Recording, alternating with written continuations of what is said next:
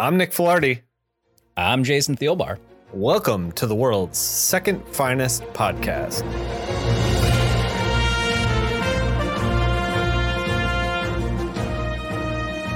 Today, we're talking about Batman Adventures, issue 22, that came out June 1994. I'm of two minds about issue 22. I have two diametrically opposed viewpoints. It's a real 50-50 situation going on here. If I'm going to like this one or not, I might need to flip a coin. Jason, where did you come down on issue 22? God damn you. God damn. I do. I love the commitment though. I want everyone to know he was keeping a straight face, really selling it. Yeah, it's a two-face issue. It's a two-face issue, everyone. Yeah. I really liked it. I didn't like it as much as other Batman adventure issues. Yeah. I'm not sure why exactly. I'm sure we can kind of get into it. Maybe I have in a theory. Rambling about it, we'll tease it out. Yeah, I have a theory, but we'll get into it when we get into it. Before we get into it, Jason, Night's End kicks off in Batman 509, written by Doug Munch and penciled by Mike Manley, which continues in Shadow of the Bat 29, written by Alan Grant and drawn by Brett Blevins, which is continued in Detective Comics 676 by Chuck Dixon and Graham Nolan, which is continued in Batman Legends of the Dark Knight 62 by Chuck Dixon and Ron Wagner, and finally in Robin number 8 by Chuck Dixon and Tom Grummett. There are two intertangled stories going on here, Bruce's story and Jean Paul's story. I have detangled them, decoupled each piece, so we could talk about Bruce's story, and then we could talk about Jean Paul's story. Mainly, this is a way for me to just not be constantly talking this whole time, because it's a lot of comics. These issues are like 30 pages, 40 pages, some were 50 pages. Yeah, they were cramming a lot in there. Yeah, they're trying to really plow through to, like, it's sort of like someone saying really fast, Bruce Wayne's Batman again. Yeah, you know, like just. I was listening to someone talk about Nightfall, Night's End, Night's Quest, all that stuff, and they were speculating. I don't know if this is true, but they were speculating that editorial was seeing some tanking numbers from Azrael as Batman. And they were just like, holy crap, put Bruce back in the suit. We got to go right now. Yeah. It does seem like an emergency of like, OK, we got to find a motivation for Jean Paul going nuts and doing more bad shit. And for Bruce Wayne being better, maybe throw in a little Dick Grayson in there. And then bang, boom, there you go. Night's End. Bruce is back. OK, so Jason, I'm going to put the ball in your court. Do you want. All right. Jean Paul Batman story first, or do you want Bruce Wayne Batman story first? Let's get through Jean Paul's first. I think we should just he's the opener. Bruce Wayne's the marquee. You know. Okay. Jean Paul Batman is having a tough time with visions of Saint Dumas, just letting him know that he's just an absolute loser. Jean Paul is screaming at them, taking wild swings at ghosts. Robin watches this on a rooftop. Jean Paul is yelling, "Damn the system, leave me alone," and assumes Jean Paul is doing some sort of, quote, high-speed Tai Chi exercise implanted in him from the system. Because I guess Robin is just dumb. I fucking lost it at high-speed Tai Chi, and I had to shut the screen off on my iPad and fucking put it down. Because like I just couldn't. I was like high speed Tai Chi. That's pretty funny. I started trying to read the next page. I'm like, no, okay, no, hold on. We have to linger there for a second. Yeah. I needed a minute after high speed Tai Chi. Once Jean Paul isn't tormented by phantoms, he tries to take down the Gunrunners. The Gunrunners have a large medallion tied to a man named Lee Ha, who is tied to the Order of Saint Dumas. The head gunrunning guy found it in a warehouse after his boss, Selkirk, took over the gunrunning after Lee Ha left. We find out that Lee Ha made the system that is implanted in Jean Paul. Jean Paul busts up the gunrunners, finds the medallion. He's further tortured by phantoms. He is convinced that Lee Ha is alive and continues to track down the gunrunners. He finds some more gunrunners, takes them down. No one knows about Lee Ha. He is further tortured by phantoms. He finds some more gun runners, takes them down. No one knows about Leha. He is further tortured by phantoms. Jean-Paul interrogates a gun runner. The gun runner sends him to his hookup, who doesn't know Leha. Says his hookup is named Candy.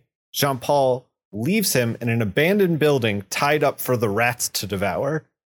He finds Candy, beats him up, and gets him to give up who his hookup is, which is a dead end because Candy's hookup is dead. Jean-Paul is convinced this is the work of Leha. He is further tortured by phantoms. Jean-Paul, unable to do detective work, leans on Candy again for more leads. He gets sent to a Navy yard, and I guess he's making progress because at the Navy yard, he's attacked by an attack helicopter. He shoots it down, and the explosion wreaths himself in flames. A man in a clunky 90s Iron Man suit comes out of the flames to fight Jean-Paul Batman. Jean-Paul knocks him into a crate of grenades and missiles. It sets him on fire. Everything explodes. Selkirk, who is actually running the guns, is like, man, this sucks. Jean-Paul catches up with two low-level gun runners after everything explodes, looking for more leads. He continues to be terrible at detective stuff. That is Jean-Paul's story in all 5 issues. Jason, what did you think of Jean-Paul's story? I don't know. Like, at this point, like, I just think it's kind of funny. Like, honestly, like it's just gotten so silly, and he so clearly is just not liked by the writers. you know, it felt like they have a plan for Bruce Wayne, which we're going to get into, and like that seems like a fully fleshed out idea. And then the plan for Azrael is like, he just gets yelled at by Saint Dumas and then like tracks down gun runners. And, you know, I've been watching The Wire, and in the first season, 2 characters in The Wire, Herc and Carver, they want to be good police, but they really can't see beyond like, oh, we see a drug dealer and we bust him. We crack heads. That's the Western District way. You know, like that's kind of their mentality. And they don't realize like good police work is a CI, getting probable cause, putting a wire up, like listening to the conversations, tracking the money, like the actual detective work. Yeah, the boring nature of it. And I feel like Jean-Paul is just like, I crack heads on the street, and that's as far as I think about it. Well, yeah, and I think that like, and whether it was from editorial at the time or just like as we've talked about like again and again of like this sort of being like more writers trying more serious like intricate stories, like it might have been more interesting actually without all like the hallucinatory the system bullshit. Like it might have been more interesting if it was just Jean-Paul as a human being like, no, I believe that this like sort of nothing but action like works, like if he was just a true believer in that instead of like being able to, you know, because the thing is I was thinking about this too, all the Saint Dumas like system shit, because I got, as we mentioned, he's going to get his own series after this, his own ongoing, and like I think they don't want to make him too unlikable, so like they're leaving like the terrible shit that he does with like an excuse of like, oh, it wasn't him, it was the system, and like he tried to fight as hard against it as he could, but blah blah blah, and it just makes it like so much weaker when you have that excuse instead of having like a fully flawed human being that just but believes they're doing right, because that's an actually terrifying thing, is somebody believes they're doing the right thing but like is will do horrible things for that. You know, you pick a politician, like, you know, and it's you start to like edge into the conversation of like, well, this person, it would be a normal person, but these pieces of genetic code made him more aggressive, so now he's turned to a life of crime. Is it his fault, or is it his genetic code? Like that kind of like like future tech like crime bullshit conversation, which like you're right, it muddles the whole thing. Like if you just want Jean-Paul to just like commit to his actions and do a thing, and instead he's just getting yelled at by ghosts. Yeah, and you can always say like, oh well, it was the ghost that did it. It was, you know, I had you can't blame little old me. I'm just and it'd be one thing somehow like It'd be one thing if like Saint Dumas like helped him in some capacity, but Saint Dumas just pops in and just dunks on him every single fucking time. Yeah, exactly. That, you know what, that also might have been, you know, a Monday morning quarterback here, but like might have been a more interesting thing of if like, the Ghost of Saint Dumas like helped him in his like made him be a better fighter, right? And like maybe that's why he can take down a whole huge gang of like 30 thugs when he's just angry. Or but like he's like, oh, but he like displeased him, so now he's taking the power away, and there's that tension. Yeah. There. And you know, issues ago, we had Saint Dumas and Jean Paul's father, the previous Azrael, like fighting in his brain. And then Saint Dumas set Azrael on fire, and that was like the last we heard of him. Yeah. And it would have been nice if we had a little more going on between like angel and devil, like, you know, work the system, blah, blah, blah. You know, like I want more than like, it's funny every time Saint Dumas dunks on him. It's hilarious. Yes. Don't get me wrong. Well, because as we've established on the show, Jean-Paul Batman is impotent. Yes, he's terrible at detective work, totally impotent, a sterile individual all the way down. All he has is punching dudes with his knife gauntlet hands. That's all he has. Yeah, I honestly, I don't think I'll ever not love that about comic books, especially in the 90s, because like, you know, the 90s, we all loved gear. You know, we loved gear on our badass heroes, and just like how violent the knife hands are is just kind of dependent on how violent they want to be. Like in one scene, he just completely slashes open a person's face, and then the next scene it's just like a regular punch in like a fucking UFC fight or something. I don't know if you've enjoyed this through this run, but every time Jean Paul has to do something that requires like a little bit of dexterity, like typing on a keyboard, or like he pulled like a note from a crevice in a wall, and it's like, oh, the knife hands aren't really working for you, buddy. Like, this is kind of a mess. I will say that like I think the saving grace of silly comic books, like comic books that we talk about that we might not like really enjoy. I think there's only been a few throughout these runs where like there were just some that we were like, oh, this is so bad, don't read it. But then like there were some we were like, okay, this is really bad, but it's also really fun. Really fun. You know, and like lines like high speed Tai Chi. I'm like, right. They had to know, right? Like they had to know. And like they just wanted Robin to say a dumb thing because it made them laugh. Yeah. And they, you know, in reading all these the Azrael portions of these books, 3 of the 5 books that we read were by Chuck Dixon. And I thought Azrael's voice was communicated better in the non-Chuck Dixon stuff. Chuck Dixon had him, like, I don't know if you noticed this, but he felt chatty in the Chuck Dixon stuff. And in the other stuff, he felt like stoic and quiet. And I was hearing Azrael's voice in my head, like digitized and tinny through the armor when I was reading it in the first couple of issues. And then when Chuck Dixon took over, it was just like, he's just a chatty Cathy, like talking and talking. And I was like, Yeah, I think Chuck Dixon, that's a good point. I think now that I think about it for like half a second, I think what Chuck Dixon was really going for was like sort of, he saw him as like a Travis Bickle, you know, the taxi driver sort of character, where he's like this, like, you know, he has a sense of justice, but he's also a violent psychopath, you know, which is so like, I maybe kind of get what he was trying to go for, but I also do agree. It's just like, this isn't, it doesn't work. But I think that's maybe what he was sort of thinking for. Yeah.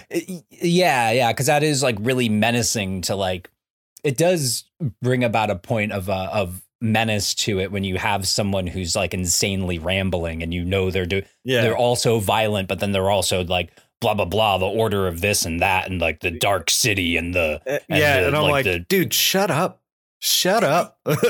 Yeah, it's like dude, you can't get it up, okay? Like maybe care about that. Maybe that's the central issue here, and maybe you'll be happy. Maybe Saint Dumas is the ghost of the last boner he had. Oh my god, Jason, we cannot publish that. We cannot publish that idea. I had to say it. I thought it. and I had to get it out. I know that I trust you that we need to have a heart to heart about what is pod friendly after the show. The podcast police are arriving at your door momentarily, Jason. we record every Saturday for 5 hours, and Nick can only get like 20 minutes of usable content from me. Speaking of good usable content, you want to talk Bruce Wayne, the main focus of this? Yeah, let's get old Brucey in here. We start with Lady Shiva doing what she does best, killing for sport. She wears a bat mask and murders an armless kung fu master. She comes down on him with her knees, which breaks his ribs and stabs his heart. The disciples of the master now want to kill the mysterious person in the bat mask. She gives the mask to Bruce Wayne and tells him the real training starts now. Bruce fights the first and easiest disciple, who comes at him armed with chains. Bruce has no idea about a murdered sensei. He barely manages to subdue him rather than killing him and brings him back to Shiva. Bruce is upset about the killing, which Shiva insists is an absolute necessity. Once Bruce leaves, Shiva hangs the first disciple, saying that she is disgusted by him, which kills him. Bruce fights the next disciple and hits him with a rock. Bringing him to Shiva, he finds the hung man. Bruce lets the living disciple go and is like, tell your friends about me. He doesn't want to kill. Bruce starts doing shirtless push-ups and makes Robin watch him. Nightwing shows up. But what I say about the ghost of a boner is too much. Okay, Jason, please, let's continue. Nightwing shows up. They speculate that Leha, the creator of the system that Jean-Paul is programmed with, might be alive. They rehash Azrael's backstory and previous generations to Jean-Paul. Nightwing jokes, you choose him over me, Batman? If I'd known you picked a murderer, my feelings would have been more hurt than they are. But it isn't a joke. He's using humor to hide his feelings. He's really actually tore up about this. Bruce fights the next disciple. The coloring goes all straight into Paper Girls mode. Bruce sees a pile of logs rampaging down at the hill at him, and he manages to dodge in between the bouncing, rolling logs, and then he takes down the next disciple. Nightwing and Robin repel into the Batcave. They find Harold and the subway Batmobile in the cave. Nightwing laments, with all these changes, it doesn't even feel like home anymore. Bruce fights the next disciple on a busy highway with cars moving all around them. They fight in the street and then on car rooftops. Shiva watches as Bruce subdues, but does not kill. Bruce gets ambushed later by the next group of disciple assassins. The disciple is a huge dude. Huge. Bruce finds himself boxed in, desperate. He does the leopard's blow, pushing the nasal bones from the disciple's nose into his brain, killing him. Nightwing and Robin witness it. They are horrified. Shiva pops in and is like, oh, sick, you totally killed that guy. Nightwing takes a swing at Shiva and immediately regrets it. Shiva takes the bat mask. Bruce's murder training is complete. She leaves. After she is gone, the huge guy revives. Bruce didn't kill him after all. This is never explained. Ninja stuff, I guess. Shiva mops up the rest of the disciples, murdering them all. Nightwing and Robin start a plan to how to take down Jean-Paul. Bruce is in the cave with them, in shadow, finally feeling like Batman. He says, let's get to work. Bane wakes up from a catatonic state in Blackgate Prison. He mumbles to himself after having a vision where he's surrounded by bats. He has returned. Bruce finished Shiva's training. He is able to take the leap from the building and grapple across the city. His senses are honed. His body is ready. He is back. Finally, Bruce is dressed as Batman again. The battle for the mantle starts now. Jason, what did you think of Bruce's story? I thoroughly enjoyed it. I enjoyed it a fuck of a lot more than I enjoyed Azrael's. But before how excited were you when you came up with the Paper Girls coloring line? Dude. Because that was really good. That was a really good line. And you're right. It nailed me. Adriana Roy, colorist on this stuff. She is excellent. She has colored more Batman comics than anyone else has worked on ever. Oh, no shit. Adriana Roy has done more Bat work than any other living or dead professional. like by a huge margin. She's coloring, like, not only is she coloring Batman, but she's coloring Batman Detective, Robin, a lot of the one shots that were coming out. Like, she's doing, like, Jason, I would have to color Batman and Detective Comics basically month in, month out for like the next 40 years to try to like catch up to Adriana Roy. Anyway, she's amazing. Phenomenal. Yeah, the color was great. I just like, yeah, and also like that was a really good observation too. I'm like, when I'm picturing it in my head now, I'm like, yeah, that whole fight scene like at the cabin was. Yeah, so it's this cabin at night, and the ninja has kind of like this disciple that is trying to kill Bruce has set up these traps where he's like rolling these logs down the hill. And Bruce is in this bat mask, and it's at night.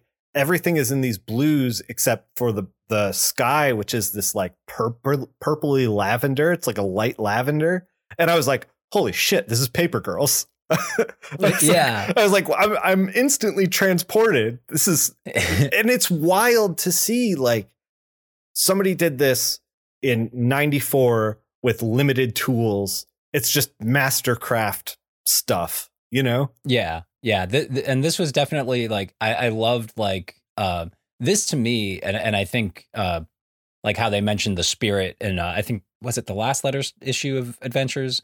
Like the spirit of like the Frank Miller, like Batman of like, I'm just trying to tell a solid story. But this, like, especially the fight on the highway, I'm like, this is like totally some like Miller Daredevil shit. You know, it's like totally that kind of like, because like that Miller stuff, like his action back then was like, fuck it, why not go for it? You know, it's like, it's comic books, bunch of ninjas, don't overthink it. He's Batman. Let's fight in the middle of a busy highway. Like, this will be fun and interesting. It's like, yes, it is. Right. Exactly. Yeah. This whole thing, this like kung fu movie that we got in these 5 issues, it was like all of it. I was eating all of it up. Yeah. I loved it. Wasn't the title of one of them Too Many Ninjas? And I was like, fuck yes. Fuck yes. Let's go. Yeah. You name your story Too Many Ninjas, I'm going to read it at least once. Okay. Like, that's immediately. Yeah, like, man. These issues, the Bruce Wayne story was just like so good and so solid and so put together that I was just like, I didn't want it to end. And every time we switched back over to Azrael, I was like, oh, we're busting up gun runners again, I guess. So I do kind of have a theory, though, when I was reading these 5 issues. Sure. I kind of wonder that. So how old is Batman as a character at this point? Like 50, 60 years old, right?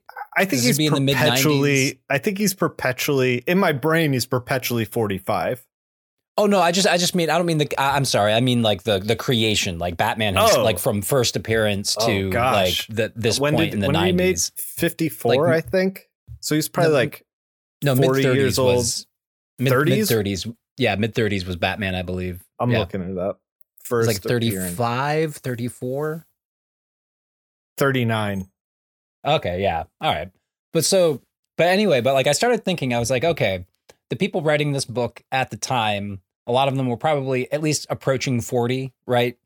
Right. If not in their 40s. I think Denny O'Neil was probably in his 50s, at least at this point, and he'd been working at DC for quite a while. So just like have to imagine, right? And I'm thinking to myself, I'm like, this is like, is this entire fucking thing without the people who have been working on it, like an exercise in a midlife crisis? You know, because like it does feel like that. Bruce, like, he doesn't know if he can do it anymore. He keeps having this these moments. I didn't write about this in the piece because it's kind of like they keep doing it as kind of a motif through the issues of he goes to the first place where he dressed as Batman and like jumped off a building and grappled, and like he keeps going up there and being like, not yet. Something's holding me back. I don't know if I can do what I did when I was 20 years old as a 40-year-old anymore. I don't know if I'm that man anymore. Yeah. Yeah, that's exactly what made me think of it. And then I started thinking, more about it. And I'm like, well, like, yeah, if you if Batman came out at around this time, and if you're this age and you've been into comic books, Batman in our world is now middle aged, just like you are, and you're sort of slipping. And there's this like, and in the 90s too, there's all this like changing of like what superheroes are like, and maybe you're just sort of like kind of fighting against that, and like you clearly hate Azrael and like the sort of like the dark, like the superheroes that kill, and like, and there's this like, and again, I don't know if this was in their heads when they were doing it, but to me, it's like one of those things where fiction can oftentimes tell you a lot more about the artist or about the person writing it than if they just like tried to tell you the truth about something. You know? Reject the modern gritty superhero, embrace the Batman that always was. Yeah, because like it was a pretty good. That must have been a great cliffhanger when like Nightwing was like, yeah, Robin, he just killed a guy, right? You know? Yeah, and like everyone's like, oh shit, did Bruce really do it because does he want it this much again? And then you're like, no, he couldn't. And then you're like, yeah, no, he could. See, he's still Bruce, you know, yeah, and he still has it, and he's a little older and wiser too. And like he even says it's also purposely illustrating, you know, like he's not crossing that line that Azrael. Yeah. You know, like he's not Azrael. Yeah. He's not willing to give up, and he still believes that he can come back. You just like, Jason, you mind fucked me. Like with this talk of people creating this as like channeling a midlife crisis for Bruce Wayne as they're having their midlife crisis. And then we're talking about a 30-year-old comic book, and I'm in my 40s and I'm having a midlife crisis as I'm like struggling to reconnect with the comics of my youth. Jason, I've got a lot to think about, is all I'm saying. Time is a flat circle, man. Time is a flat circle. You know? Anyway, I love these issues. Yeah. Between these issues being very strong, especially the Bruce Wayne versus ninjas in order to like hone his senses stuff, like that stuff being so strong. And between that and then the Adventures book being a little bit on the weaker side, I was like, the mainline continuity kind of edged it out a little bit this month. Yeah, you're right. Yeah, a little bit. And I think too, like, especially with the Bruce Wayne, like ninja stuff, it's, and I don't know how to describe this coming through. I don't know if maybe you might have a better explanation of it being like a comic pro, but like all the Bruce Wayne ninja fight stuff, like that whole arc, every fight scene looked like the artists, like every artist working on it, were just having a fucking blast. You know what I mean? Yeah. It's like those few times where like, it's like professional athletes, right? It's like, you know, it's like it's work for them and it's very hard and blah, blah, blah. But like, there are those times where like, if you're a sports fan and you're watching a game where someone's just on, you know, it's just they're just having fun. They just happen to be at like a much higher level than me. But then kind of the same way here, it's like, they're actually, it looks like they're just, just a I think ball that with it. Part of what makes it fun from an artist's perspective is that you get a lot of like different interesting characters that like do different things. Like you never get the same kind of thing twice, and they change up the locations. If it was like Bruce Wayne, the ninjas are coming after you, and it's just like him fighting in a field for 5 issues, like, or on a rooftop for 5 issues, it would have been a little boring. But the fact that we got like Bruce Wayne running through an alleyway, like letting them kind of like herd him through this alleyway to like the bigger guy, and he knows it, and because he's like at the last level of his like training, and he's you know, he's like on his game and like fighting the big guy and like knows what he's doing. It's like they think they've caught him, but he's actually caught them, kind of thing. Like once you start to like play in that space, it can get just so fun. And you know, they got to draw a superhumanly large ninja guy. Like, who doesn't want to do that? And if it won't take you too long, I just thought of this. Could you explain, other than like the amount that of Bat books that the colorist has done, like that specifically, like the Paper Girls scene, like especially for the time, like what's What's like technically impressive about that? About like, is that a really difficult thing to pull off? It's not that it was difficult. So at the time, coloring, we've talked about this before, there's a limited tool set. You were working with colors that were a set palette. So you had like, I believe at the time, increments of either 20 or 25%. So you have cyan, magenta, and yellow. Mm-hmm. For simple terms, blue, red, yellow, and black. And so you could do 25% cyan and like 25% magenta and get like a kind of bluer, purpler kind of thing. But like you couldn't create any variations between them. It was like 25, and that was it. Or if you wanted to get like, so you had like a workable palette of like, I don't know how many colors that makes, but like a very limited number, like maybe say like 40, 50, I don't know, 60 just way colors. less than you're used to in your professional. Yeah, when I color in Photoshop, career. I have like a full gradient, like anything in the printable like gamut I can use. Any fine tuning, anything like that I can do. But like when they are creating a scene, and I noticed this too, when Azrael starts setting things on fire and everything turns like into reds and stuff. Like that, bright, really bright and really bright, really heightened. And like, you can tell sometimes when they add like a little bit of cyan into the suit, into Batman's suit, when everything's on fire, just a little bit of cyan, probably just 25%. Like it creates this like purple, but it's still interacting with all the red everywhere. It's like that stuff is the stuff of like brilliant colorists at this time. And that scene in particular, making the gutsy choice of like, I'm just going to do everything in blues, and Batman's in this cat mask and the logs are coming down and like everything is in blues. And then you start to like make the background like this very dull lavender. You've created like a limited palette that looks really great, and you've done it in a way that frames all the action really well. Like all the moving pieces on the page like worked really well because the art was working well, and then the colors amplified exactly what we needed. Like we don't need to see like every rendered splinter of the logs coming down. Instead, we're just watching Batman kind of like be at one with the logs and like be the same color as the logs, like rolling through them with the logs. And it's like that kind of like emotion and thought put into that page makes it like just beautiful. And it's the same kind of stuff that's like echoed in modern coloring now.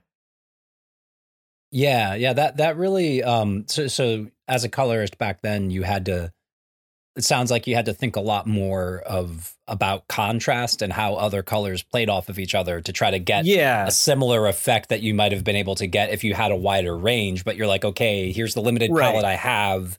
Here's the kind of scene I want to do. It also makes it like difficult because you want to have that same level of quality and color unity and everything. But like you get a talking head scene, and it's like, well, I can't really like go for it in this diner, this well-lit diner. It has to like look a certain way. And if you want that scene where Batman's rolling with the logs to have punch, you need to surround it with other scenes that don't have punch, that are pulling their punches.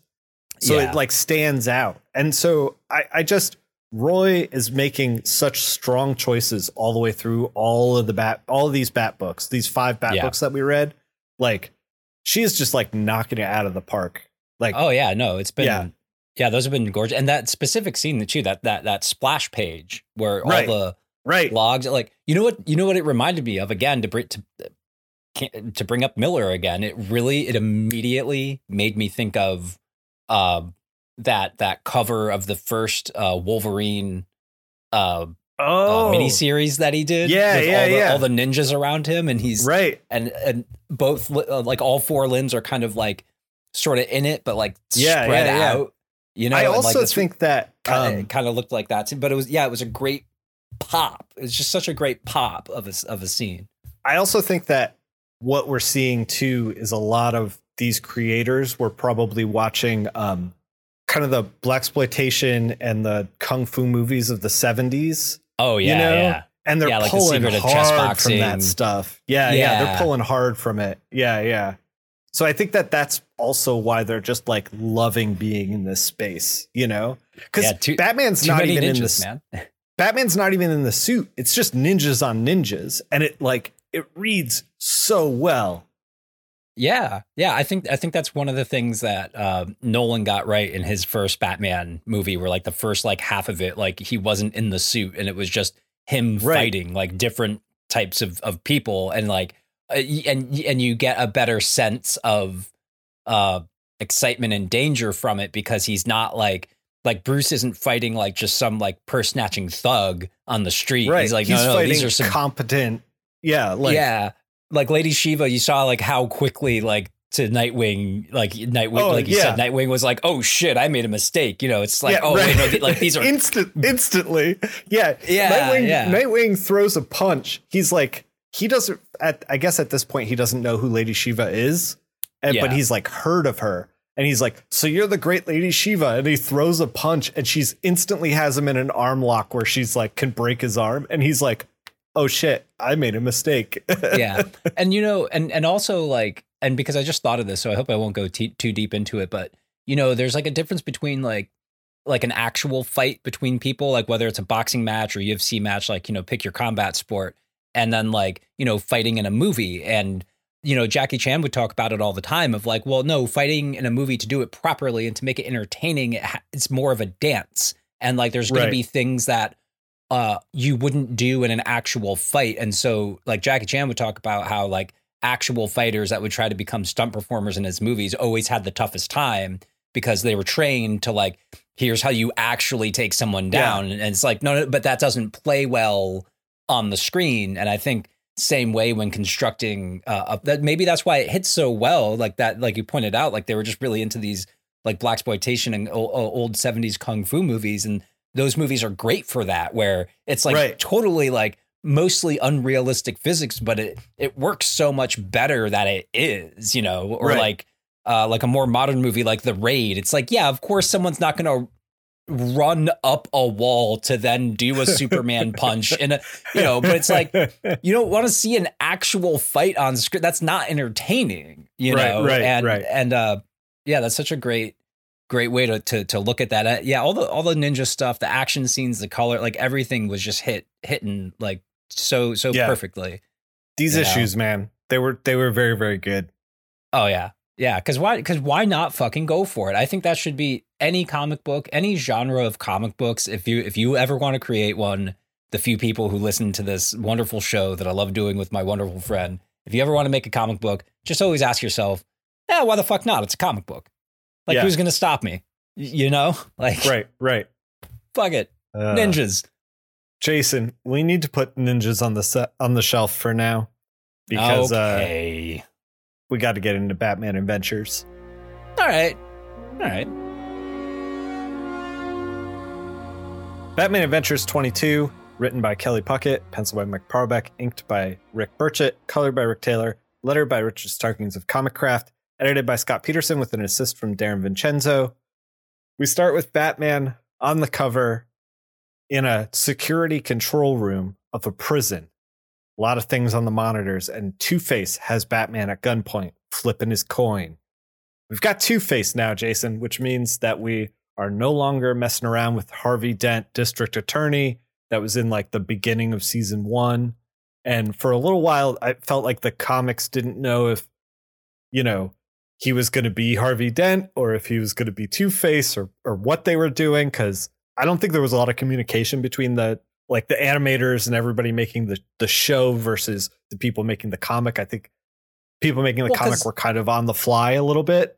Well, because those timelines are way, way different. Because like, while it does take longer than most people would think to make a single issue of a comic book, it definitely takes way, way longer to make a single episode of an animated show. So it's like, that shit's planned in like a year in advance. And so if you would have asked, I'm sure if the comic book team would have asked the showrunners, like, hey, you guys gonna do whatever with Two-Face? We're like, I don't fucking know, man. Like, yeah. So at any rate, we finally get our Two-Face book. This is called Good Face, Bad Face. There is an act structure for this one. However, there is only 2 acts rather than 3 that we're normally used to. I guess after not having any acts in the previous issue, they were like, well, we don't want to overload them. Let's just do 2. Yeah. So, or maybe Kelly Puckett was like just kind of hoping that like no one would like mind all that much, because he's just like, I'm getting tired of trying to think of titles. I have to think of 4 titles, 4 fucking titles and issues. Screw that. Act 1 is called Harvey Doesn't Live Here Anymore. It starts off with Harvey Dent creating a decoy in his bed at Arkham Asylum. The guard comes in with a whistle, sweating bullets, and he's like, come on, Mr. Dent, I know you're awake. If I have to call the guards again, I will. You know, just meek. Yeah. Harvey Dent is hidden behind the door. He slams the door on the guy, knocks him out, puts him in his place, and then takes his security guard uniform. He's busting out, Jason. And he sees the Joker trying to negotiate a release here. He's like, come on, Harvey, 2 heads are better than 1. You know that. Like, let's get out of here. Let's go. The 2 disfigured dudes. Let's tear ass out of here. And Harvey flips his coin, and it comes up no, the scarred version. And he says all tosses are final, and Joker, and he grabs Joker through the slot in the cell, pulls him to the door, and he's like, the name's Two-Face. Love that bit. That bit. And then we have Bruce Wayne listening to, I guess, the personal logs of Two-Face's psychiatrist talking about how Two-Face's like rehabilitation is going. Harvey is getting pushed like more and more down as big, quote unquote, big bad Harv is getting pushed more and more into the forefront. Yeah. It's Two-Face is becoming the like dominant persona over Harvey, but Harvey's still in there fighting. He's still in there. The whole source of the coin flip is Harvey trying to fight for justice in the world. Yeah, for actual justice, not the criminal Two-Face justice. Right. And so Bruce is listening to this. He's haggard. He's disheveled. You know, he hasn't slept. It's got that handsome ass 5 o'clock shadow. Yep. And he's like, every minute that Harvey's on the streets, every criminal act Two-Face commits, it's driving Harvey further, deeper down into his own mind. I have to save him. He's my friend. We get to what Harvey's plan is now that he's loose. We cut to Gotham State Penitentiary, building character through adversity on the gate. And there's an explosion. The fire department comes in. Harvey's already dressed like one of the fire department firefighters. And he's like, you there, take me to cell block D right now. And he's like, yes, sir, follow me. He's like, I don't know why you want to be in cell block D. The fire's on the other end, and like knocks the dude out. And he's busting criminals out. He's like top tenant of the O'Reilly family, Jimmy McSorley. You had a good career. McSorley? Yeah, McSorley. Yeah. You had a good career, Jimmy. Took me 10 years to get you behind bars. He's like, this is some kind of joke? I don't know you. He's like, I'm surprised. Don't you remember the face of the man who sent you here? Well, half of it anyway. And he's like, it's you. And he's like, what do you say? You want to stay in jail, or do you want to join a gang? And he's pulling dudes out. He's assembling a crew. I mean, smart. I mean, what better way to assemble a crew of criminals than to, get the ones that you put away? Right, exactly. He's intimately where familiar with what they're capable of. You know who they are. So he's like busting dudes loose. And Batman's at the back computer trying to piece this all together. He's looking at the list of criminals that Harvey's busted loose. And he's like, I don't think Harvey's trying to destroy Thorne's operation anymore. I think he wants to take it over. He's like, look at the list, Alfred. He's only assembled half a gang. There'll be a second jailbreak and only one other jail in Gotham. And you look at the computer, by the way, and Tim Bruce is on there. Marv the Wolf Mannheimer is on there. A nod to Bruce Timm and a nod to Marv Wolfman. Yep. I couldn't. Did you notice any other names like ringing any bells? No, I didn't even. I actually didn't even notice the. I swear some of these are other creators. Like Kirk Boydland sounds familiar. Also, Dalton Kaviri sounds familiar to me, but I wasn't sure exactly. Like Marv the Wolf Mannheimer, that's like a knockout home run. Like I know that's Marv Wolfman, but and Kirk, Tim Bruce, Kirk of course. Boydland? Who would Kirk Boydland be? I don't know. Some of the names just seem familiar. Maybe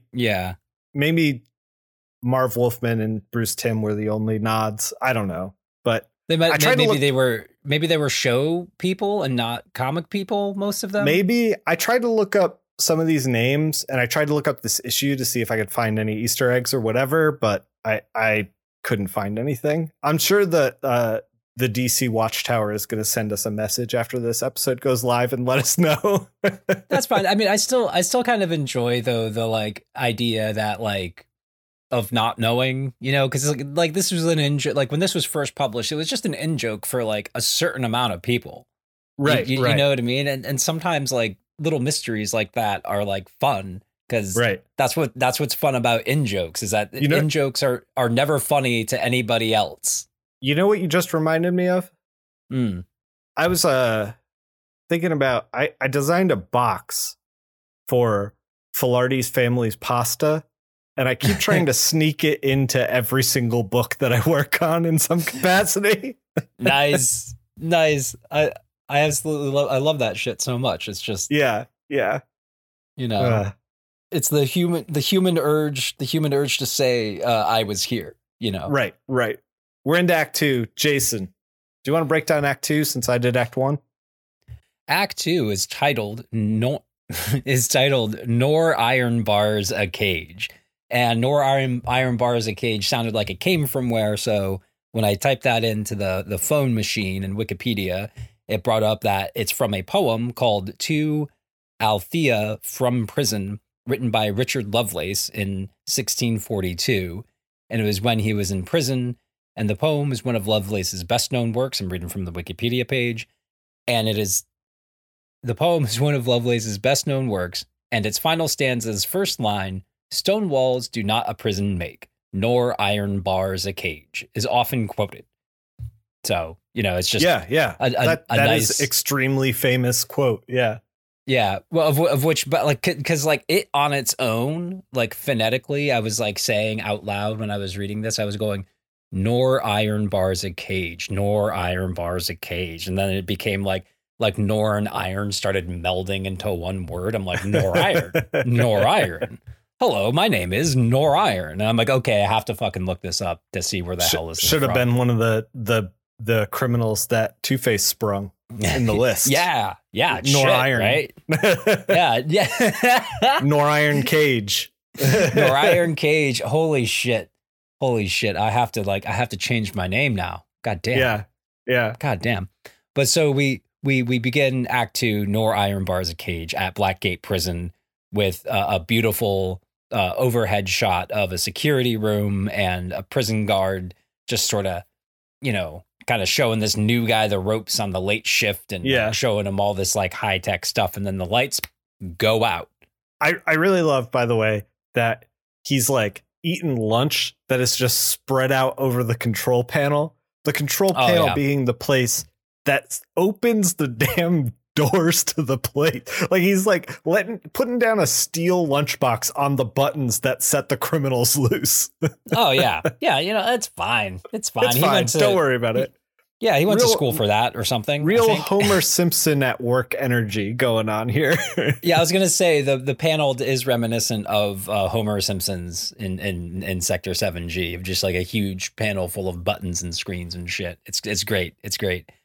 And then the lights suddenly go out, and we see very quickly that the new guy was actually Batman in disguise. And I must say, I love any time in any Batman book, whether it's this one or a regular continuity where he's wearing a mask over his mask. It's just man, the layers, like literally and figuratively, the layers are just beautiful. But so anyway, the lights go out. Remember that one time that Robin wore like 4 shirts just to prank Ra's al Ghul? Very good. It's very That's good. right. That's right. Batman reveals himself very quickly that he's not some new trainee. He's Batman. He knows that there's some stuff afoot, and he asks like what happens typically when the power gets cut, and there's a backup generator. So Batman gets going. It's a secondary control room. And Batman's like secondary because he's hunting Two-Face. Yes. And he books it down the hall, calls Gordon, which something I love about the Batman adventure books is that like Batman is so much more normalized as being a part of the police department, but kind of not. You know what I mean? Yeah, absolutely. Like he's in there while there are literal cops waiting outside, but they're like, well, no, we'll let this person who's not a cop go in there. Just let Batman in there. He'll rattle the cage a little. We don't have to get anybody shot. Like, it's fine. Yeah. And I also do want to say I can't think of a Two-Face design that will ever top the animated series Two-Face design. Like, it's just so iconic. It's the best one. Like any style like that is like, even if it's not the animated style, I still prefer when they try to go for the animated series style of Two-Face. It's just the simplest. I love the big contorted open face of like the big red lip on the like scarred side, So Batman books it down the hall, and we see a young guard just tied up and being menaced. It's kind of a cameo from some OK goons. So we get a little bit of goon action in this issue. I think not Mike a whole Parobeck lot, but a little bit. Repeated 1 or 2 goons that he's drawn before. I'm suspecting. It seems like that. I don't know. Yeah. But there are some good goons. And I would be remiss to say that Rick Burkick, my God, man, you didn't have to go that hard with the inks, because there's some just like beautiful cross hatching in the background and shadows and shit. And it's just like, was someone forcing you to do all that work? I mean, I appreciate it, but holy shit, man. Like, he went hard on inking these backgrounds. He was like, no, I'm going to add some shit to it, So down to the secondary control room we go, and Two-Face is watching Batman book it there as he expected that he would, and hits a button that lets out all the prisoners. And as soon as they let out, they're obviously all really excited to go after Batman all at once. And I do love how one arm is popping out from kind of nowhere, Yeah. And it has an anchor tattoo on it. Yeah. That says Saint Neptune, I think. SS Neptune. Sorry, SS Neptune. Yeah, sorry, SS Neptune. Yeah, this page is so good. Harvey goes onto the intercom and he's like, "Attention, men of Blackgate. My name's Two-Face. Remember that. Remember who gave you your best shot ever at the Batman." As he opens all the doors and Batman is swarmed. It's so good. It is. Yeah, the action is done really, really well. And so the goons come out, but immediately Batman just throws some tear gas, smacks on a gas mask, and chokes them all out. Yep, starts going to work. Yeah, makes it real quick. And then the escapees appear to be caught. But then what do we see?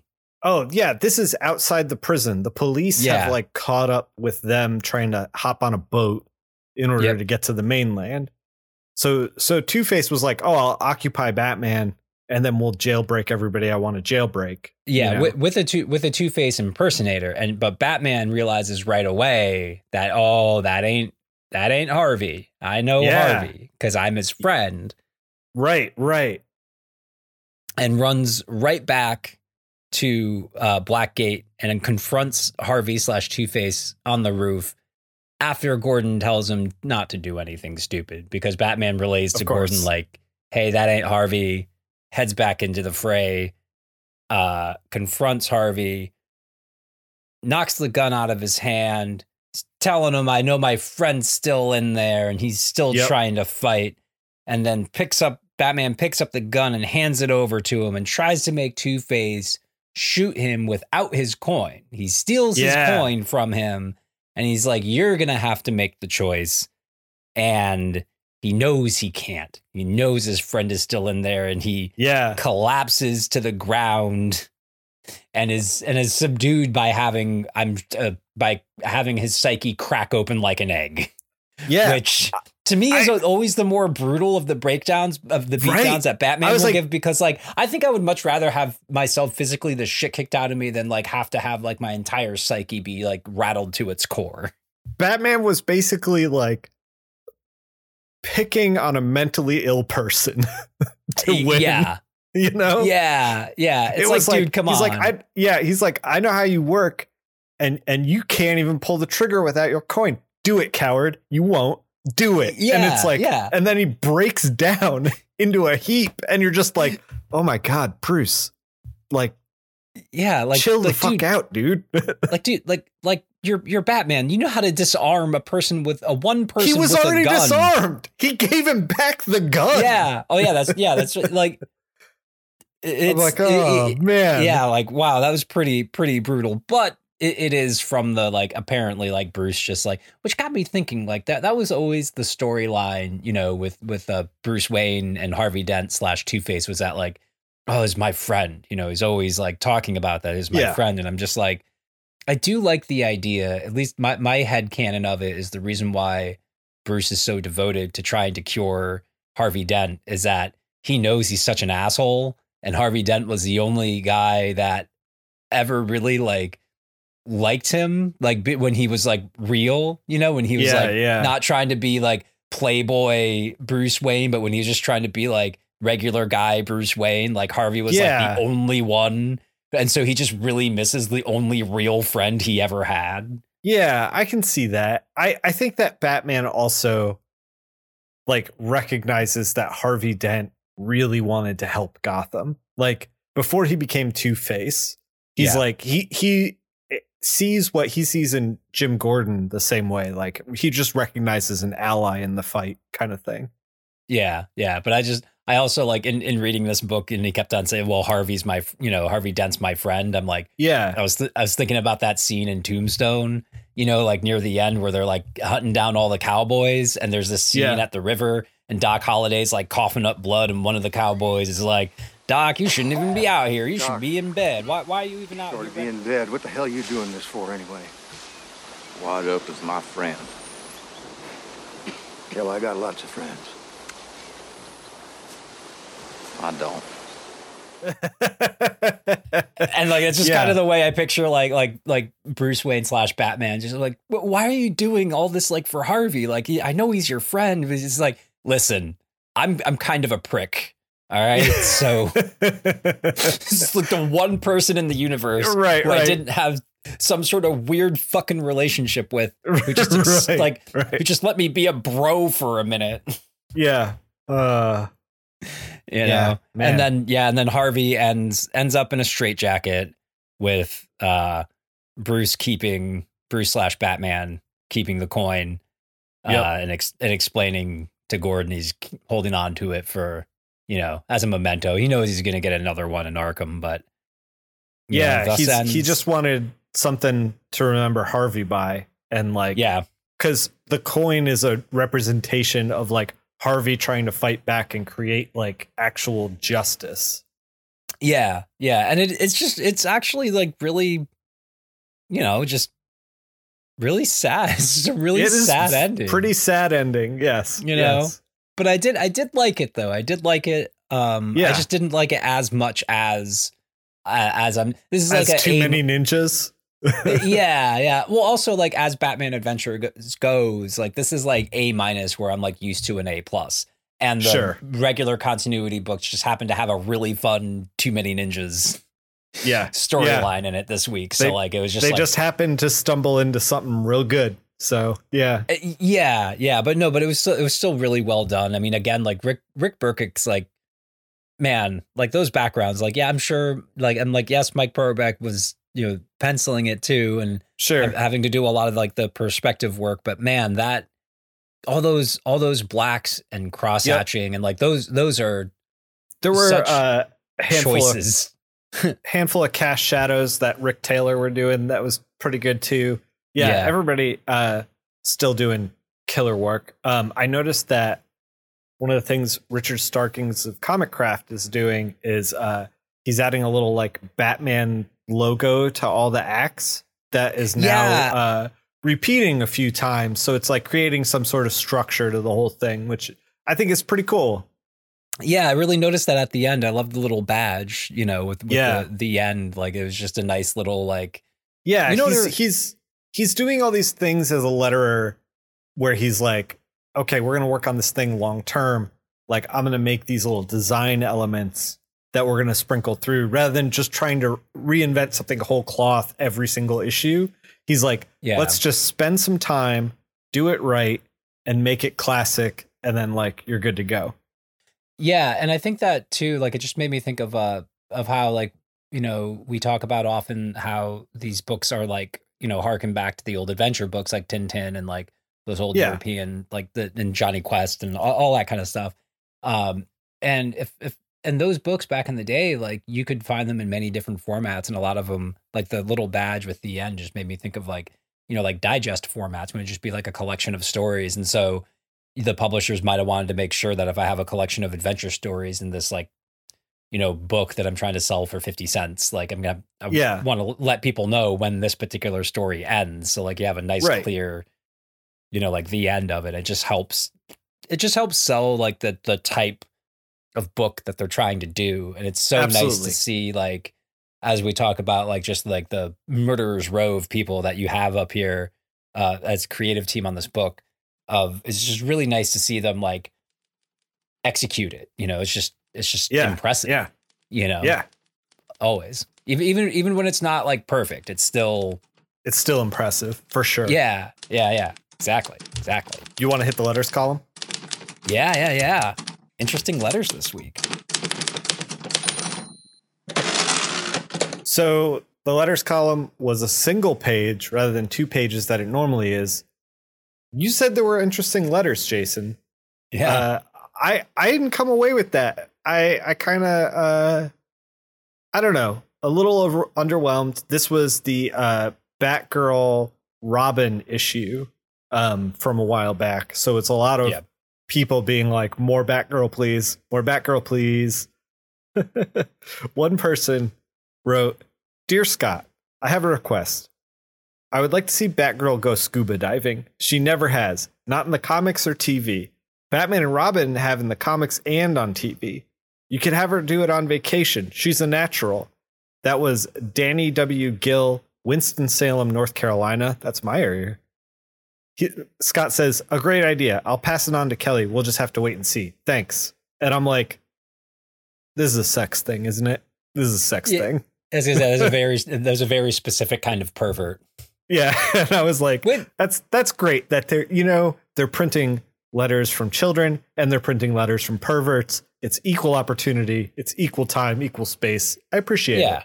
Which, you know what though? Like, I don't know who gets hurt by that though. No one. So like, okay, fine. You want your, and speaking of enjoying the mystery, I want to enjoy the mystery of that. I don't want to know why. I hope it makes you happy. Scuba diving. Yeah, it's fine. We'll just let it sit. I hope it makes you happy. Column. I hope you're doing it with consensual adults, whatever. But I enjoy it more if I just make up stories in my head of what the fuck makes you excited about that kind of thing. So, what was the letter that you thought was interesting? The one where the guy was like talking about how Barbara Gordon in The Killing Joke was actually a much more interesting character because she has gotten shot and was paralyzed. And do you want to read that one? Oh, sure. Let me. Dear Batman, unlike many Bat fans, as I have seen in these pages, I'm not that much of a Batgirl fan. Perhaps it's because of how hollow her character is. She has a typical background, girl craving excitement, but besides that, she has no real personality. Please don't get me wrong, I'm not a chauvinist. The same premise was used, and a whole lot more style, I might add, with Carrie Kelly. Remember her? She was great. She was that great Robin in The Dark Knight Returns. Her enthusiasm was never fully recaptured in any of Batman's companions. Eventually, though, the other Batman titles realized something had to be done. The Killing Joke was born. Why couldn't you use that background? Barbara Gordon as a cripple is a much more interesting person than she ever was as a crime fighter. In number 18, a perfectly good story is destroyed by Batgirl being used instead of Batman. Her romance with Robin was even more repulsive. It didn't even come close to the great story and ending found in number 8. And what's with all those ugly shades of purple used on the covers with Batgirl? Enough cuteness. I've grown to expect great things from the Batman adventures, and that's why number 18 was such a disappointment. The Stooge, Chicago, Illinois. And the reply is, well, Stooge, I completely agree with you on a few points, but think you're way off on the rest. I'm not telling you which is which, however. One thing, though, why was her romance disgusting? I thought it was beautiful. If we can't love our fellow crime fighters, who can we love? Who can we love, Jason? Who can we love? Man. Why'd you think that was interesting? Because it's such a, like, number one, whenever it's just like a general law, I think, whenever you say I'm not a blank and then continue to show how you are, like, no, you are. Like, anytime, no one has ever began a sentence with "I'm not racist," but and then said something that was not showing them to be completely fucking racist. Like, that's it's impossible. It's just impossible, because if you have to qualify it, you should stop yourself and go, "Oh shit, maybe I am being a little racist. Or maybe I am being a little chauvinist. Oh shit, you know." But then it's also it shows the how the lack of media literacy in anything hasn't really changed. It hasn't changed with the internet being more open, because there are still wide swaths of people who think like this, who think that a character, right? Because this person is like, oh well, I'm not a chauvinist, but I think this Batgirl who's crippled, this Barbara Gordon is far more interesting than the Batgirl who's not. And it's like, well, why? Why do you think that, like, oh, Barbara's just a girl that just wants excitement, and like that's not enough for you? That's hollow, but you can accept like fucking like Tim Drake just being like some 16-year-old computer whiz, and that's how he finds out Bruce Wayne is Batman, and that's okay. Right. He just shows up, and like, but like Barbara's been around for way longer than Tim Drake and has had all these other experience. Even in terms of like the Batman Adventures book, it's like, come on, man, people just show up all the fucking time. Like, what? Yeah. Why does the woman character need to have this much more? It's like, no, because you are a misogynist. Why are we like trying to justify her existence within this book, and we're not trying to do that with anybody else? It's like, I see what you're saying. Yeah, and it's like, it's like the same complaints with like that unfuckable hate nerds make about like, the newer Star Wars movies, which are bad for other reasons, but like they're like, oh well, like Rey was a Mary Sue and blah blah blah blah blah blah. It's like, there's a kernel of that in this letter of like that same kind of like just negative, hateful bullshit, and no self-reflection on why are you, why is it eliciting this response? Because from a woman character and not a male character, it's like, why does it bother you that much? It's like the same bullshit excuse that people give when they're like, oh, well, why'd you have to make like Bobby Drake gay? Like, why couldn't you just make a new character and like have them be gay? It's like, why is it that important to you that Bobby Drake remains straight? Like, what? Like, how about we talk about that? Like, that to me is actually kind of more interesting, and maybe what you should be investigating of like why it bothers you that much in a world where, just to continue on the rant with X-Men, in a world where Wolverine survived having all of the adamantium sucked out of his skin for a few years, had bone claws, and was still Wolverine somehow. And then also in another convoluted way got it back. But God for fucking bid somebody who would be of the age to have hidden or not figured out their homosexuality to realize later on in life that, hey, they might be Right. gay. Like, oh no, I can't have that in my constantly like consistent world of comic books. No, Right. I don't hate women. So anyway, let me talk about how I hate all these women characters. Okay, Like, all right. Jason, Yeah. get off the soapbox for a second because I want to get on the soapbox. Okay, sorry. I'm taking up all the soapbox time. I just wanted to briefly defend Batgirl for a hot second. I think that this version of Batgirl is incredibly compelling because he reduces it to like she's just an excitable woman and that's it. And I'm like, no, dude, she is like out here like on the ledge with no help, like no Batman, no Robin, no Dick Grayson in her life. Like she's just like, I'm going to put on a costume and do it. And like that to me is like not only like interesting because it's like, okay, where is she coming from her mentality to get to this point? But also it's like, I want to see what happens next because she is without a net, you know? Yeah. I think and she makes mistakes all the time. And I think that once she starts to be incorporated into Batman training and stuff and becomes more of the character that we see on the animated series, like that version of Batgirl, we see a lot through the history of Batman and the show and stuff. But like this version that we have right now for these like couple of issues, I don't know if she appears more in the next couple of issues. And if I know her character will eventually change and get more experience and more grounded and training and all that. But like this character that we have now, I feel like is a precious diamond because it's like a really interesting avenue to tell some really interesting stories about like a crime fighter who associates with Batman, who has no help from Batman. And like, how does that unfold? You know? Yeah. So that's it. I just wanted to defend Batgirl for like a hot second. Oh yeah, no, this is completely valid and true defense of it. And also like, and I just thought of too, it's like, man, like I'd want to sit that person down and be like, dude, fucking read the room, man. Like, right. You know what I mean? Too. Like read. Have you read any of the letters columns? Everyone loves Batgirl. Like, well, not just calm down, dude. Well, not just that. It's Batman Adventures. Like, why are you expecting? Right. You know, it's like when people like complain about like, I don't know, like they're like, oh well, superhero movies are only PG-13. It's like, yeah, because they're made for a specific audience, man. Yeah.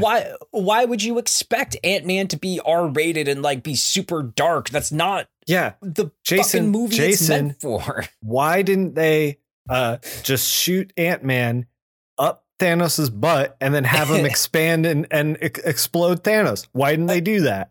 Yeah, exactly. I don't know. Yeah, why didn't Mark Miller write? Yes. Why didn't we put Thanos's purple asshole on screen, Jason? That's what everybody wanted. Yeah, for God's sakes. Yeah. How come there's no hard liquor at this Chuck E. Cheese? I'm an adult.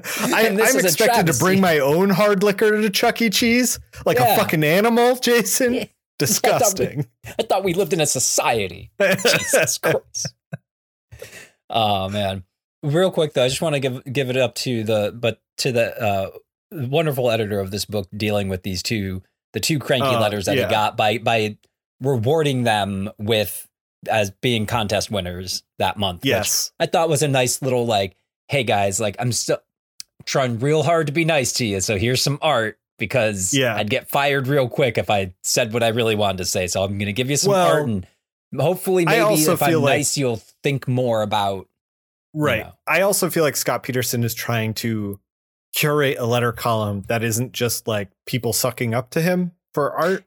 Like he's trying to be like, hey, just send your letters, just react to the issue and send it in, you know? Yeah. Because I do read all of them or most of them. And they're not all praising. Yeah. It's a good point. You want the stinger for the next issue? Sting me, baby. Backed by popular demand, the deadliest of Batman's femme fatales. Is that sexist? Poison Ivy. And much to the chagrin of both Batman and herself, she's on the side of the angels this time. Toxic Shock by Kelly, Mike, Rick, and Rich. See you then, Scott Peterson. Oh man, I'm pumped. I'm looking forward to the Poison Ivy issue. I am too. You want to hit the to read pile? Yeah, I do.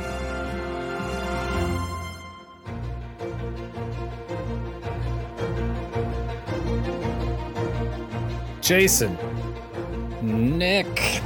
Before I ask you what you read this week, which I fully intend on doing, I need to first just say to anyone listening to our podcast on any of your podcast apps, Spotify, whatever, that there is an extended to read pile that is up on my YouTube page. So if you want more of this section full of ums and ahs and us trying to figure things out and just sitting here in silence, seething with contempt for each other, if you want that, you can check out my YouTube page, youtube.com/NickPhil.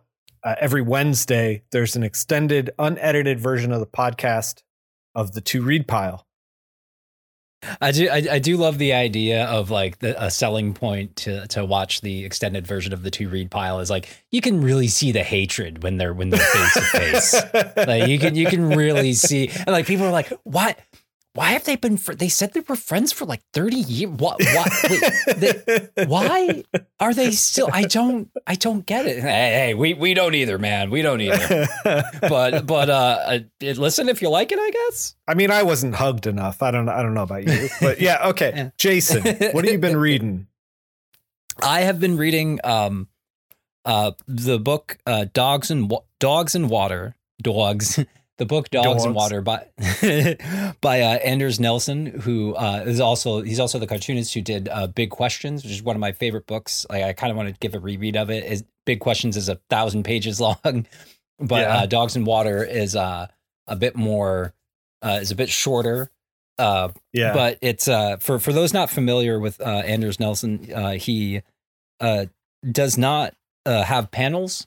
All of his For those of you watching, all of the book, all the cartoons are usually like this. And what it does, and especially with this story and with like Big Questions, it's a hard thing to pull off. He does it so well, and it really pulls you into this like ethereal sort of. It even says in a blurb on the back of this book, like sort of dreamlike, and you're not exactly sure what, like where you are, and it's kind of It's kind of surreal, and I don't want to get too much into exactly like what the book is like, what I think anyway. It's about, because one of the things that's so beautiful to me about this book and about Anders Nilsen's work in general, and in making it this kind of non-straightforward kind of stories that he tells, is that it's much easier to sort of interpret it depending on like what kind of mood you're in or like the point of your life that you're in. And it's almost kind of like that. It's not necessarily like, here it is, it's straightforward, it's kind of shifting sand, like approach it however you want to approach it kind of thing. Yeah, that's what I get, because I'm sure that he has an intention himself, but it's like those like, it's like a song that you love, that like you've loved since you were 25, that like meant something to you when you were 25, and it means something different now. And after just being done reading this, like there's a lot of it that means certain things to me right now in this moment. And it got me thinking of, what would this have been like to me 10 years ago? What will this be like to me 10 years from now? And his work, which I encourage anybody to go get after anything that he's done. He's such a beautiful cartoonist, and he's just like has figured out his voice, it seems like pretty early on. And it's just really wonderful and sort of devastating sometimes in like a really quiet way. You ever see like a quietly traumatic movie that doesn't have a lot to it, but then at the end of it, you're like, I feel like I just broke up with my first serious like relationship, like you're just like, wow. And it's kind of like that. And obviously it makes me think a lot. It being that light sort of on exposition sort of like what it's all about, so you get I was going to say, so you've been like dancing around this thing. Oh yeah. Can you give us just like a piece of what it's about? Like how does it even open? It opens with essentially what the book is about is you follow this young person, this young man who's traveling through what seems like an indeterminate sort of wasteland. Like you don't see a lot, and all he has is a teddy bear strapped to his back and a backpack, and he keeps on he encounters like a pack of like dogs. There's like just this random seemingly random sort of like violent, chaotic world that he's trapped in, and he seems to be running away from something and will slip in and out of dreams where he's feels he's either drowning or survived from a shipwreck, and you're not exactly sure if it's a dream, where he is specifically, but it's this, interesting. Yeah, it's this barren, kind of chaotic world. And again, like I could get into sort of how I interpreted it, but I also like kind of want to keep that because I don't want to color it for anybody else. Sure. Yeah, absolutely. You know, but it is, but that's the general like gist of it. Did you ever read Tale of Sand? No, I've, What you're describing feels to me kind of like a more ethereal, open to interpretation version of Tale of Sand. Like Tale of Sand has definitely a plot to it, but it's loose for sure. Yeah. A lot of it breaks panel borders and stuff like that. Like there's a lot of pages without panel borders and things like that. And one of the things that I came away with Tale of Sand was the sound of the world hit different than most comic books. Tale of Sand communicates sound in a way that I have never experienced in any other book. And I wonder if that's a product of how they made Tale of Sand, or maybe it's a product of just like ethereal nature when you make a book like this. I'd be interested in checking this out. Yeah, I mean, maybe, because I do sort of like the other thing about like his other book, Big Questions, is that like it's really heavy. Like it's literally heavy because it's over 1,000 pages, but also like heavy. Yeah, sure. Heavy on like deliberate, like you have like birds, like because birds talk in it, like birds like waxing philosophical, you know, about the nature of like life and thought and reality and like all these other things. But sure, the way he presents it and the lack of panel borders and how it subtly traps you in, like in a good way, and like suddenly like you suddenly look up and it's been an hour, and nice. It really controls. Like this book isn't that thick, but it kind of it takes you longer than you would think to read it, because he's really good at pulling you in and sort of controlling the pace, you know, but without you noticing it. And then all of a sudden, like the time goes by and it's really dug into you, you know. That like, sounds really great. Yeah. As you can tell, I really dug it, but I am also like a big obvious gushing fan of Anders Nilsen, Dogs and Water, published by Drawn and Quarterly. Anybody should just check out anything he's done. I think people would really dig it. It's also just such a. I'll say one last thing on it, and then we can sure allow you to talk. Yeah. No. Go nuts, man. This is your time. Like, but I also think that it's really what he does with panelists. The pan, you know, no panel borders is difficult to pull off. And I also, absolutely. Yeah. But I also really appreciate, though, like this just being like, no, this is the style I'm working in. It's like a guitar player being like, yeah, I know I can get different tones if I play something other than a Telecaster, but I love my Telecaster and this is what I'm going to play with. Like, I know I could you know, get an SG and get like a, you know, a heavier tone if I wanted, but no. Like this is the kind of lane. I know the lane is somewhat limited, but I'm really happy within these limits, and he just does it so well. And it's to see such a strong singular voice consistently, I think is really hard to do, especially to keep it like good, because sometimes you can just like, if you do the same sort of thing, you might fall into like, oh, they're just making the same album over and over again, you know? Yeah. But yeah, man, Dogs and Water, Anders Nilsen, check them out. That's cool. Yeah. So what do you got? You got more chainsaw men, other more equipment men. No more manga. I'm not bringing any manga to this podcast. We're Screeching Eagle American. Taking a manga break for a minute. Taking a manga break. I read Catwoman Lonely City. Oh, damn. This is by Cliff Chiang. He did everything in it. He wrote it, drew it, wrote it, laid it out, penciled it, inked it, colored it, and lettered it. Like, he did everything. Show off. And it's 10 years after, like, a night where Batman dies in, like, this kind of brutal way. And they don't exactly, like, break it down immediately, but as you go through the book, it follows Catwoman, obviously, 10 years later in, like, a new Gotham that is Batmanless.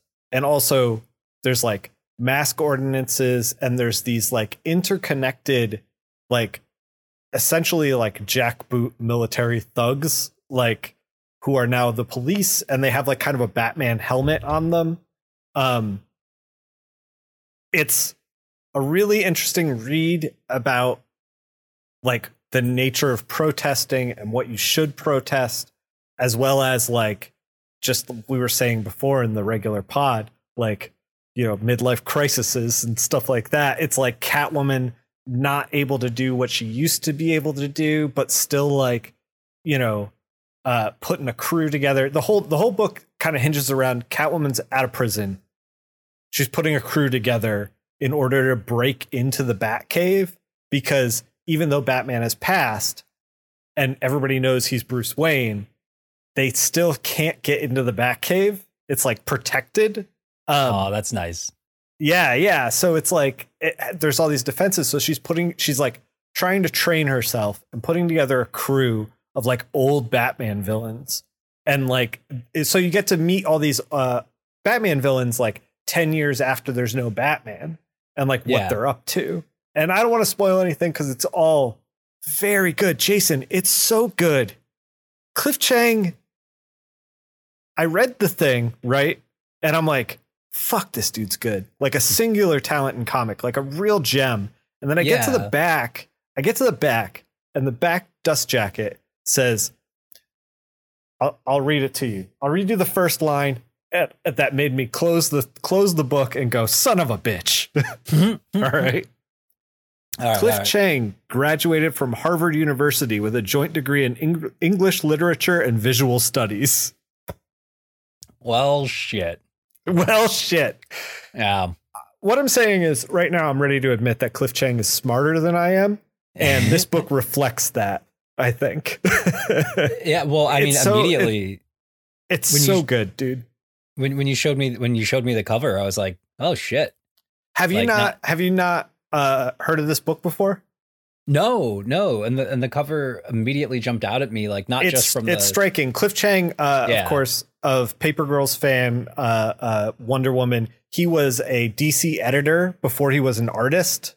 Like, dude is, I made a joke that Cliff Chiang's smarter than me, but he's actually probably smarter than me. Yeah.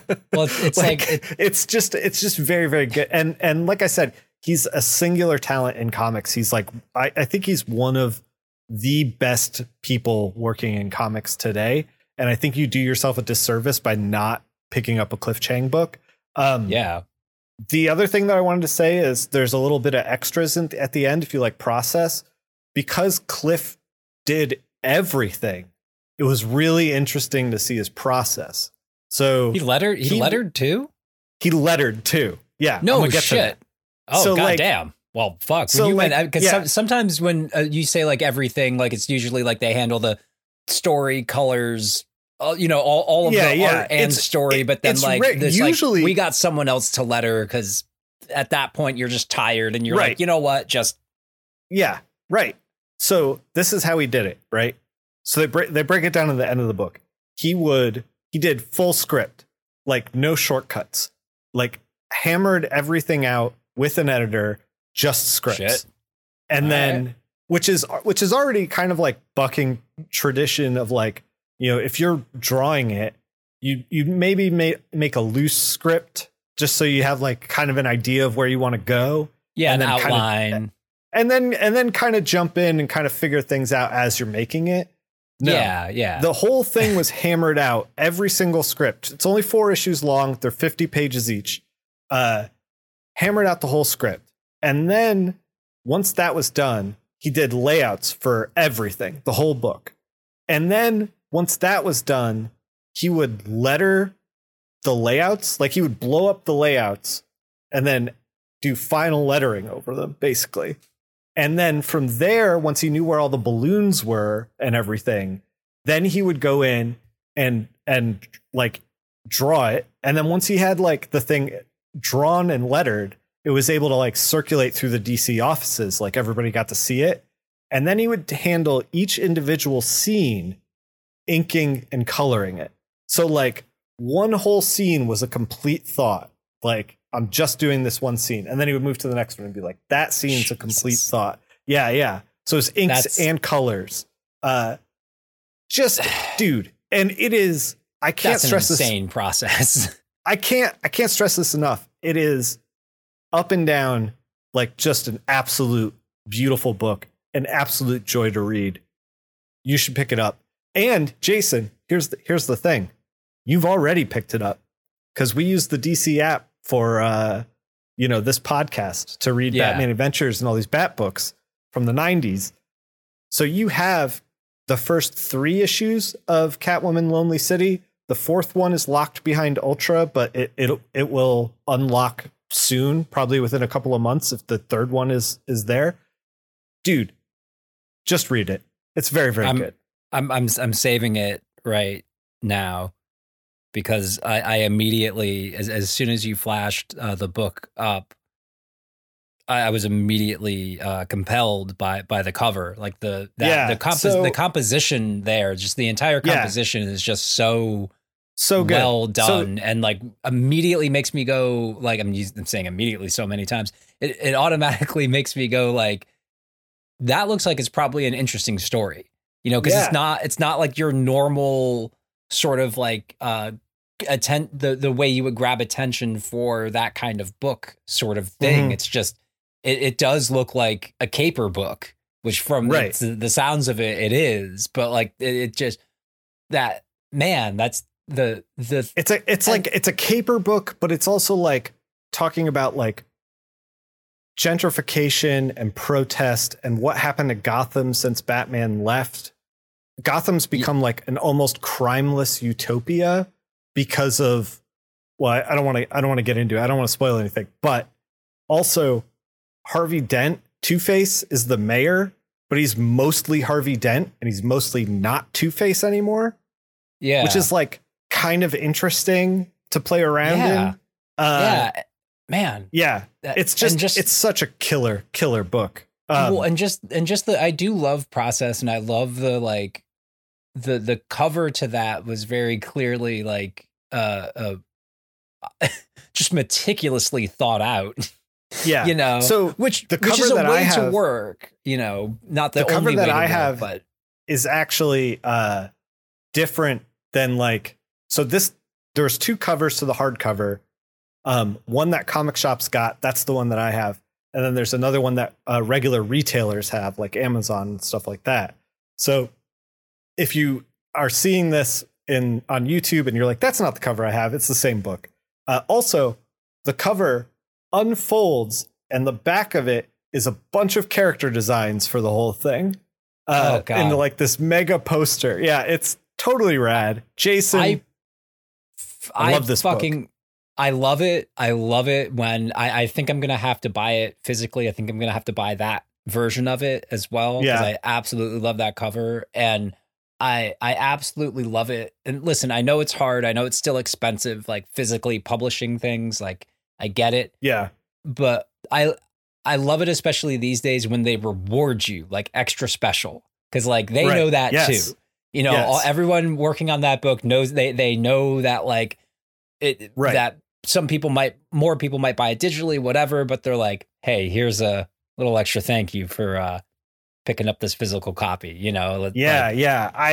I thought about just reading it digital because I was like, I'm trying not to like collect a lot of stuff if I don't want, you know, like trying to be more careful with collecting a lot of stuff. Yeah.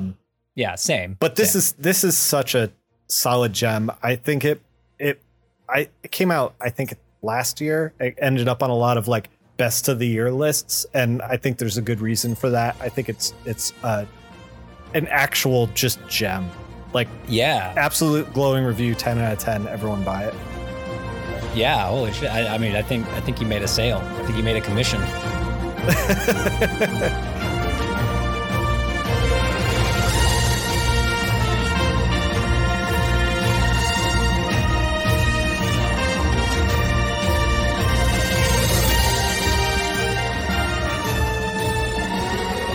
Jason, where can people find you? People can find me at King of Black Acid on Twitter. Also at World's Second Finest on Twitter. That's World's Second with the 2. I think I missed promoting our last episode at all. Jason. Last week. I always, every time forget to tell people, hey, if you like the podcast, maybe tell another human being that you know. You know. Look, I forget that too. Look, I'm specifically addressing you, the listener, right now. You know a few people. Like, let's not dance around it, okay? Yeah. Let them you know a few people. They have ears. You know them. Yeah. Tell them about the podcast. Yeah, upsell us a little bit. You know, and then while you're if I was there with you, I would do it myself. But I'm not. But he's not. But what you can do is you can say that you can find Nick Filardi as well at Nick Phil on Twitter, and also on Linktree at, I'm now forgetting your Linktree. I think it's at Nick Phil again. It's Nick Phil. Yeah. Everything is Nick Phil except for my Instagram is Nick_Filardi. Although my Instagram is like half abandoned, kind of. I don't know. Oh yeah, I haven't been on Instagram and. This is the thing. They started promoting video. And then I'm like, I don't do any video. And then they're like, the algorithm was like, sucks to be you. And I was like, well, I don't know what I'm doing here. I don't know.